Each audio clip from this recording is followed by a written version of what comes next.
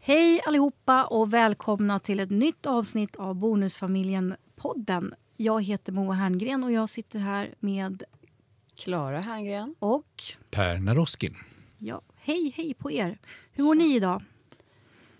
Jo. Hur har ni det? Ja, frågan kom lite plötsligt. Ja, alltså, men menar ingen du på aning. bonus? jag menar väl kanske mest fronten. bonusmässigt eftersom det är vår specialitet här i podden. Då mår jag bra. Jag har haft ett kul möte med min bonusson. Ett återkommande möte som vi har. Vadå, så ni träffas regelbundet? Ja, vi bokar tid för att han har tvingat mig att läsa Game of Thrones som jag vägrade länge. Som jag hade råkat se 30 sekunder på tv-serien och kände bara det här är inte för mig. Men sen började jag läsa boken istället och det är ju då 5000-sidiga delar. Ganska mastigt alltså. Ja, det är jättemastigt. Men totalt absorberad av den. Och han tycker att det är fruktansvärt spännande. Och han tycker att det är så roligt att höra och diskutera boken för han hade läst den för många år sedan. Och jag får i utbyte att han berättar vad han just håller på med på sin läkarutbildning. Som jag är sjukt intresserad av biologi och celler och transmittorsubstanser och ledbrosk och sånt som jag tycker är kul. Så byter vi. Så ni har hittat lite varandra i det här då kan man säga. Ja, vi har jätteroligt. Vi äter middag och utbyter kunskap. Vilka bra idé alltså. Kul. Gud vad bra. Du då, Klara? Jo, jag hade ett möte med min son. Apropå bonus. Så här, min son och min bonusson är lika gamla. Och det har visat sig att de har lite olika utetider. Eftersom jag är lite mer orolig av mig. På nätterna i alla fall. Än vad min man är. Så du har varit lite hårdare? Jag är hårdare och det tycker min son är jävligt orättvist. Det kan jag hålla med om att det blir lite orättvist när de bor under samma tak. Sådär. Ja, det kanske blir, men det får han ta. Är de olika personer också så att det finns något skäl utöver din egen oro? Jag förstår vad du menar. Ja, egentligen inte just nu. Men jag känner lite sådär att när min son är hemma hos oss på helgerna och är ute, då ställer jag klockan och kollar att han kommer hem när han ska. Hur gammal är han och när ska han komma hem? Ja, det var just det. Han är 17 och jag tycker att han kan få vara ute en kväll till 2, vilket är jättelänge. Han tycker att han kan få ute 2 kvällar till 2. För det får minsann hans bonusbrorsa. Ja, så där håller vi på. Men det här är ju jätteintressant i sig tycker jag. Därför att då, det är för att du ska kunna somna. Ja. Och du pallar inte mer än en natt. Nej. Nej. Han pallar inte mer än en natt. Nej. Det är också min så här. Jag har erfarenheten av mina bonusbarn. Att jag vet att är man ute 2 kvällar på en helg så är man rätt färdig resten av veckan och inte orkar med det. Men jag måste ställa en fråga på det här ämnet också. Du är inte så då klar att du tänker så här att vi måste ha samma tid för de här killarna och jag tycker försöka det är egentligen, men jag orkar inte riktigt göra den grejen. Nej. Jag ska vara helt ärlig, ser också att min man är ju inte lika orolig som jag. Så att han har ju tider, hans son. Men det är inte att Felix kollar att han kommer hem just då. Okay. Och det är liksom det är lite det som är grejen. Ja, då blir det en annan grej. Men när du sitter där med brödkavlen klockan 2. Ja. och liksom Felix säger, fatta, du ska vara hemma 2. Ja. Det är det som gäller. Ja, men det var exakt så är det. Hörrni, kul. Ska vi gå vidare till dagens första lyssnarfråga? Per? Ja, och det är ju egentligen inte en regelrätt lyssnarfråga utan det är någonting som jag pratade med en kompis om för ett tag sedan. En pappa som hamnat i en lite, vad ska man kalla det, för en slags lojalitetskonflikt mellan sitt bonusbarn och sin partner. Därför att han fick ett förtroende om någonting lite dumt som den här sonen hade gjort. Bonussonen. Ja, bonussonen. Inget olagligt så, men olämpligt och någonting som han visste. För det handlar om är att han hade fått ett förtroende helt enkelt. Och det har hänt vid flera tillfällen från den här bonussonen. Därför att bonussonens mamma och pappa är strängare. Och skulle inte gilla det här. Men samtidigt så tycker min kompis, alltså bonuspappa till det här barnet, att det inte är, det är en 17-åring vi pratar om, inte är så farligt. Men nu har det hänt flera gånger att han har fått de här förtroendena och det börjar kännas som att det är lite knepigt alltså, därför att det är egentligen någonting som mamman borde vara involverad i. Och det är det här tror jag inte är helt ovanligt, den här lojalitetskonflikten. Hur ska man förhålla sig? Jag har ju varit i den här situationen själv. Jag med. Flera gånger. Ja, berätta det. Jag har inte varit det. Så att... och jag tycker ju att det är ju någonstans bonusfamiljens stora fördel att man har extra vuxna som man kan anförtro sig åt. Att det är liksom det fina guldet som vaskas fram efter x antal år när man känner att man har en vuxen person i sin närhet som man kan då söka sig till. För vissa saker kan vara svåra att prata med föräldrar om för att de är för nära eller att man vet att de kommer att kanske reagera. Och för mig har det varit lite delat. Alltså, dels har jag då behållit förtroende för mig själv för att jag tycker just att de har kommit till mig och det har inte varit något olagligt. Sen har det varit andra situationer där jag har känt, lite som du var inne på nu, att det här bör deras föräldrar veta om av olika orsaker. Och då har jag pratat med dem och sagt att jag måste berätta det här. För att då, bla bla bla bla. Men har du sagt så? Jag måste berätta, eller har du sagt jag tycker att jag skulle vilja berätta det här? Jag har nog sagt att jag skulle vilja berätta det här för att. Inte som ett måste, utan jag tror att det skulle vara bra. Liksom, så. Och då har det löst sig så. Jättebra, så tänkte jag också. Så i de situationerna har jag varit. Men, jag tänker att din kompis skulle kunna göra nu också. Att säga sådär, att säga ganska ärligt att jag uppskattar så otroligt mycket vår relation. Och att du berättar de här grejerna för mig. Och du vet att jag inte säger dem vidare. Men nu tycker jag att det börjar bli svårt. För nu är det kommit till en gräns här där jag känner att det är jättesvårt för mig att inte berätta för din mamma. Jag håller med er helt. Och dessutom tänker jag att något som vore bra i det där, det vore ju om han kunde hitta ett tillfälle att säga det innan han har fått ett nytt förtroende. Att säga så här, nu handlar det här om samma sak som förra gången? Eller handlar det om någonting som är viktigt och som du vill att jag inte ska berätta för din mamma?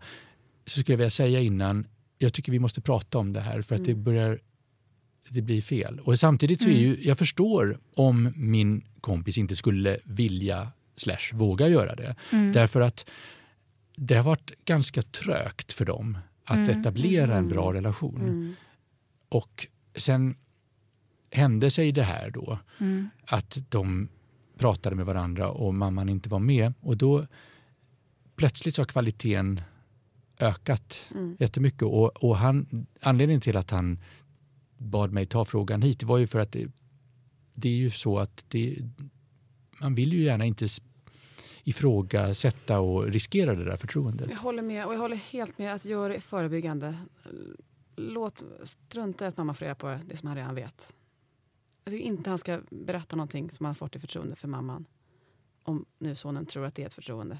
Han ska inte bryta den. Nej, men det ska han säga. Alltså, ta något exempel.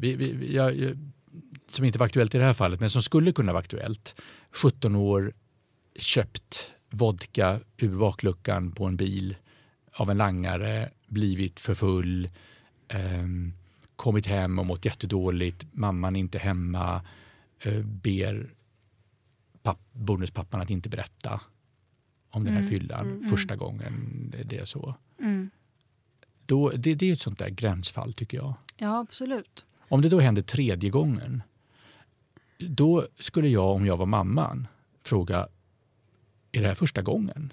Om man då får höra det. Eller har det hänt förut? Och då hamnar man ju i en jättesvår situation. Fast det är inte så svårt. Har ungen kommit hem och varit stupfull 17 år 3 gånger, då är det ett varningssignal. Då är det något som inte är bra. Ja. Förstås. Ja, men precis. Det var ett dåligt exempel. Men jag också bara tillägga det som du sa, för jag håller verkligen med. Det där är ju det absolut bästa med att vara bonusförälder. Att få vara en extra vuxen och som får förtroenden. Och som också kan ge förtroenden. Jag tycker den där relationen man får ut av det, när man inte behöver vara en förälder utan kan vara en annan vuxen, det är det finaste av alltihopa. Ja, men det är klart att det kan kännas jobbigt att vara i den sitsen, för att man känner att man går med en hemlis gentemot sin partner då, som inte får ta del av det har jag upplevt att lite plågsamt sådär. Men jag tror att man måste liksom göra den där avvägningen, att så länge så länge det inte finns någon risk att barnet far illa eller att det är liksom något sånt, så tror jag att det är viktigt att man förvaltar det förtroendet. Men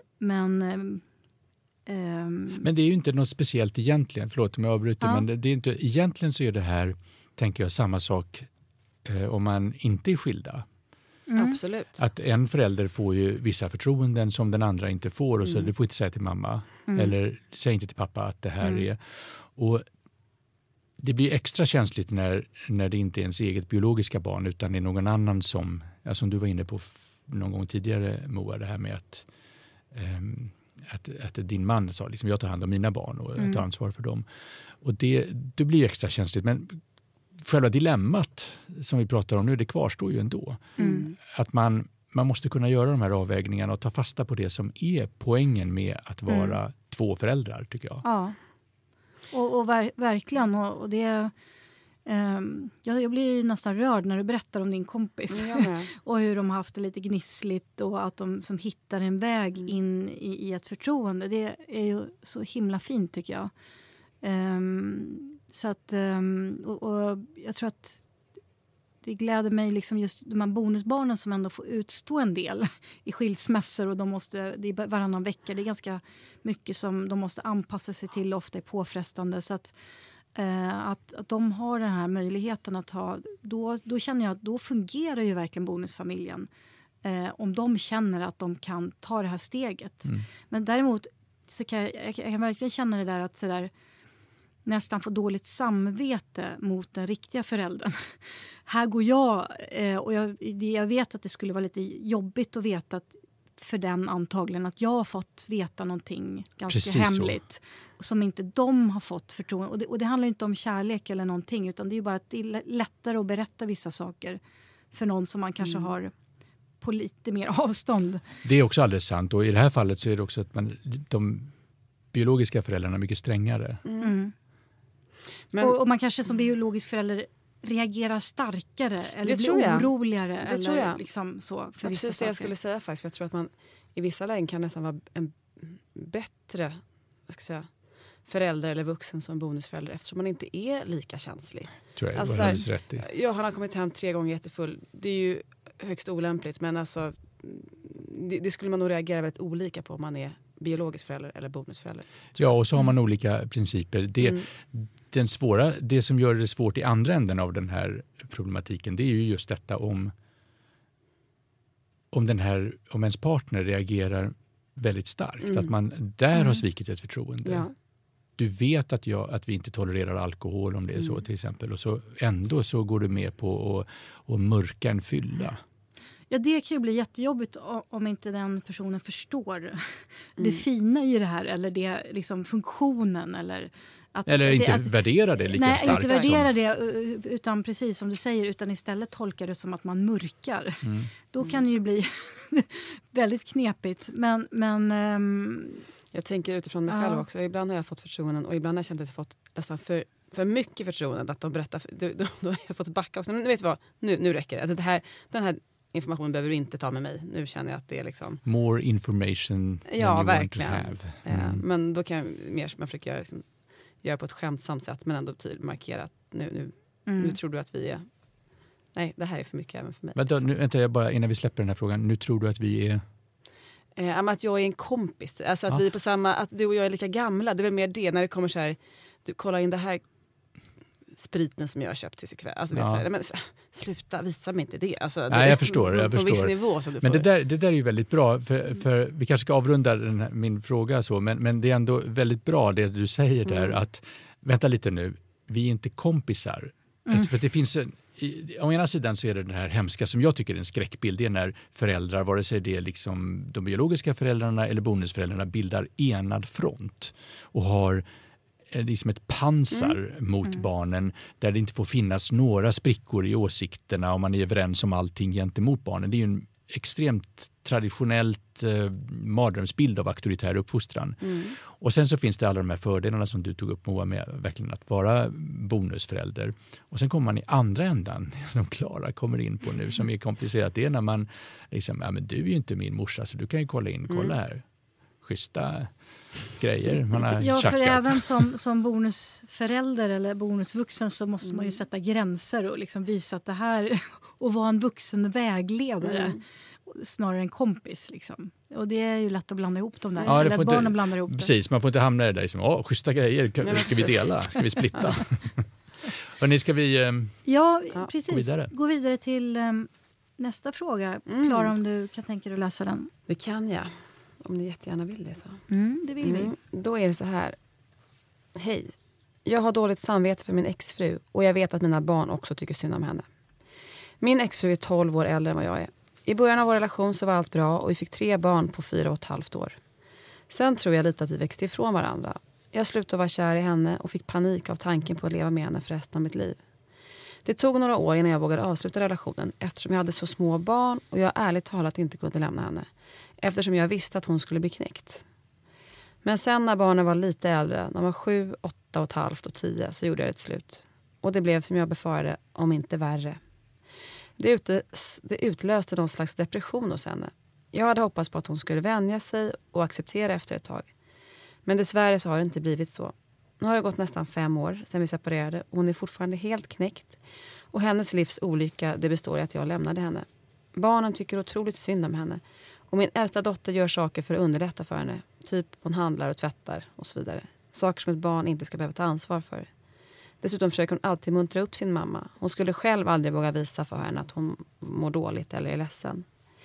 Både barnen och jag skulle vilja att de bor mer hos mig. Men vi är ärligt oroliga för att det ska ta knäcken på henne. Hon har till och med sagt till barnen vid ett tillfälle att om jag inte hade er då skulle jag inte orka leva. Det har en äldsta tolkat som att hon kommer att ta livet av sig om hon inte får ha barnen hos sig. Varannan vecka. Vad ska jag göra? Fredrik. Ja, usch. Oj. Jobbigt. Vad ska man säga?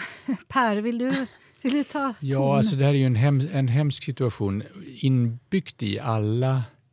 Jag tror att väldigt många barn till skilda föräldrar, oavsett om de har föräldrarna har träffat nya partners eller inte, riskerar att hamna i en lojalitetskonflikt. Och om det då är en obalans mellan mamma och pappa, som i det här fallet, där pappa har gått vidare, han har valt att bryta upp från äktenskapet och har haft turen och hittat någon som han vill leva med, Fredrik här.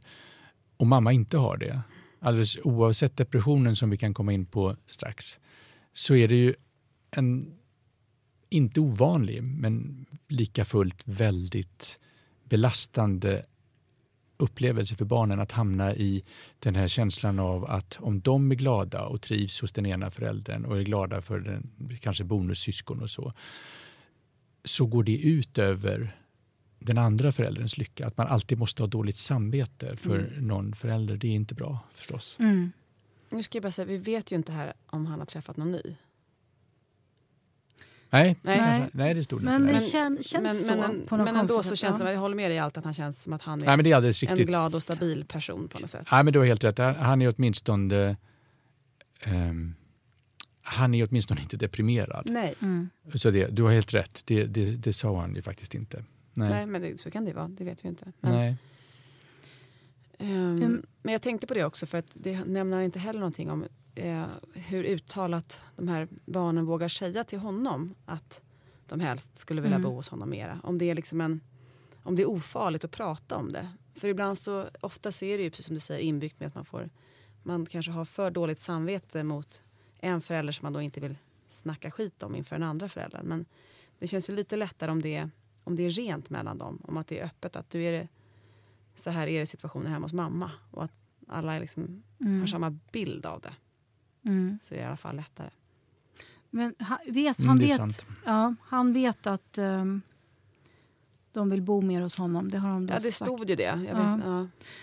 Det kan nog stämma, men du är ändå någonting på spåren där som är viktigt. Därför att även om man kan säga det så är det svårt att få fatt i de där underliggande skuldkänslorna. Exakt. Det är en sak att säga, och det är ett stort steg att säga jag vill hellre bo hos dig pappa mera. För det väcker ju jättemycket skuldkänslor gentemot mamma. Och det är en annan sak att kunna säga det och att faktiskt kunna göra det och att stå ut med det. Alltså de där skuldkänslor är så lömska, de florerar liksom i löndom mycket. Jag undrar lite också över det här brevet. Jag undrar om alla är liksom mer eller mindre lite medberoende till den här kvinnan.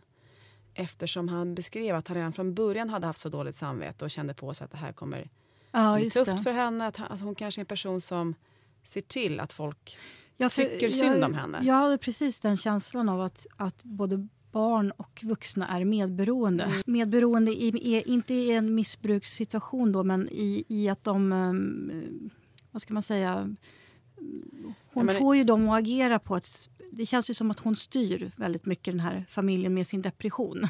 Ja, men det har ni rätt i. Och jag tänker att att pappan här måste försöka peppa och påminna barnen om att de inte har ansvar för mammans mående. Det är såklart lättare sagt än gjort, men att på något sätt ändå påminna dem om det ganska ofta. Så att de ändå vet, även om de känner ansvaret, att de ändå får höra från en vuxen säga att det är inte ert jobb det här. Nej. Så att de inte, de kommer ju såklart ändå ta på sig en massa, men de kanske behöver höra det extra ofta. Det tror jag också. Och kanske också faktiskt från någon annan vuxen än pappan. Jag tänker om flickan skulle kunna prata med kuratorn i skolan om sin situation, eller om det finns andra. Eller BUP eller någon annan liksom, där hon också får stöd i det och stöd i att våga. Hon är 15 har jag räknat ut. Eftersom det var 5 år sedan det tog slut. Ja, men det är svårt och det är jättebra som ni säger att pappan är väldigt tydlig med det här är inte. Och en kurator eller någon annan är ju jättebra att det finns någon utomstående vuxen som inte på något sätt kan beskyllas för att vara part i målet och egna intressen i det där, utan den personen som en kurator eller någon har ju inget att vinna på. Tar inte ställning för eller emot mamman eller pappan. Nej. Och därför är det, precis som du är inne på, väldigt bra med någon utomstående. Ja, för jag tänker också, okej, om det här också hade varit en fas när det precis tog slut mellan dem, så kan man ha en slags acceptans för att det är väldigt tufft för en förälder. Och jag tror inte att det behöver vara helt skadligt för barnen att se det heller. Men då måste det ju gå över. Nu har det uppenbarligen pågått i 5 år. Det är därför som man känner att så här kan de ju inte ha det. Nej, precis. Jag satt just och funderade på det. Liksom hur... När övergår det här till att vara ett kroniskt tillstånd? Liksom? Och vad ska man göra som anhörig i ett sånt här läge? Det är jättesvårt. Ja. Det är enormt svårt att leva med en deprimerad person. Och det vi inte vet, som inte är tydligt av brevet här, det är ju om den här... Alltså det fanns depressiva episoder tidigare som också gjorde det svårt att fortsätta förhållandet. Det vet jag inte, men det var det han upplevde ju i alla fall att han var rädd för att hon skulle bli helt knäckt. Och då har ju den här depressionen funnits med som en part i sammanhanget, en ingrediens, fast ingrediens är så svagt för det har ju färgat och påverkat möjligheterna till rörelsefrihet både i humör och från och närheten till varandra. Så och då 5 år är en väldigt lång tid. Och helt uppenbart att exfrun skulle behöva hjälp. Ja. Och kanske har fått det, men sen finns det ju det här att man inte vill släppa. Det har vi ju haft frågor om tidigare säsonger. Jag tänkte precis på det, att det är ju inte så ovanligt ändå. Att det finns en part som hänger sig kvar i det gamla och som sörjer och som inte går vidare. Nej, och då kan barnen riskera att bli gisslan i det. Alltså att man inte släpper utan man använder dem för att komma åt. Men förstås, alltså fortfarande måste man ju säga det så att inte många av er som lyssnar tycker att vi är okänsliga. Så fortfarande är det naturligtvis så att exfrun mår väldigt dåligt och att en depression är förfärlig att drabbas av. Men lösningen är inte att använda barnen och låta dem bli ansvariga, hålla dem tillbaka i deras förmåga och möjligheter att utvecklas och bli lyckliga. Det löser inte depressionen. Jag tror det var därför vi använder ordet medberoende, för det känns som att det här pågår och att de på något sätt... Och lider av psykisk ohälsa.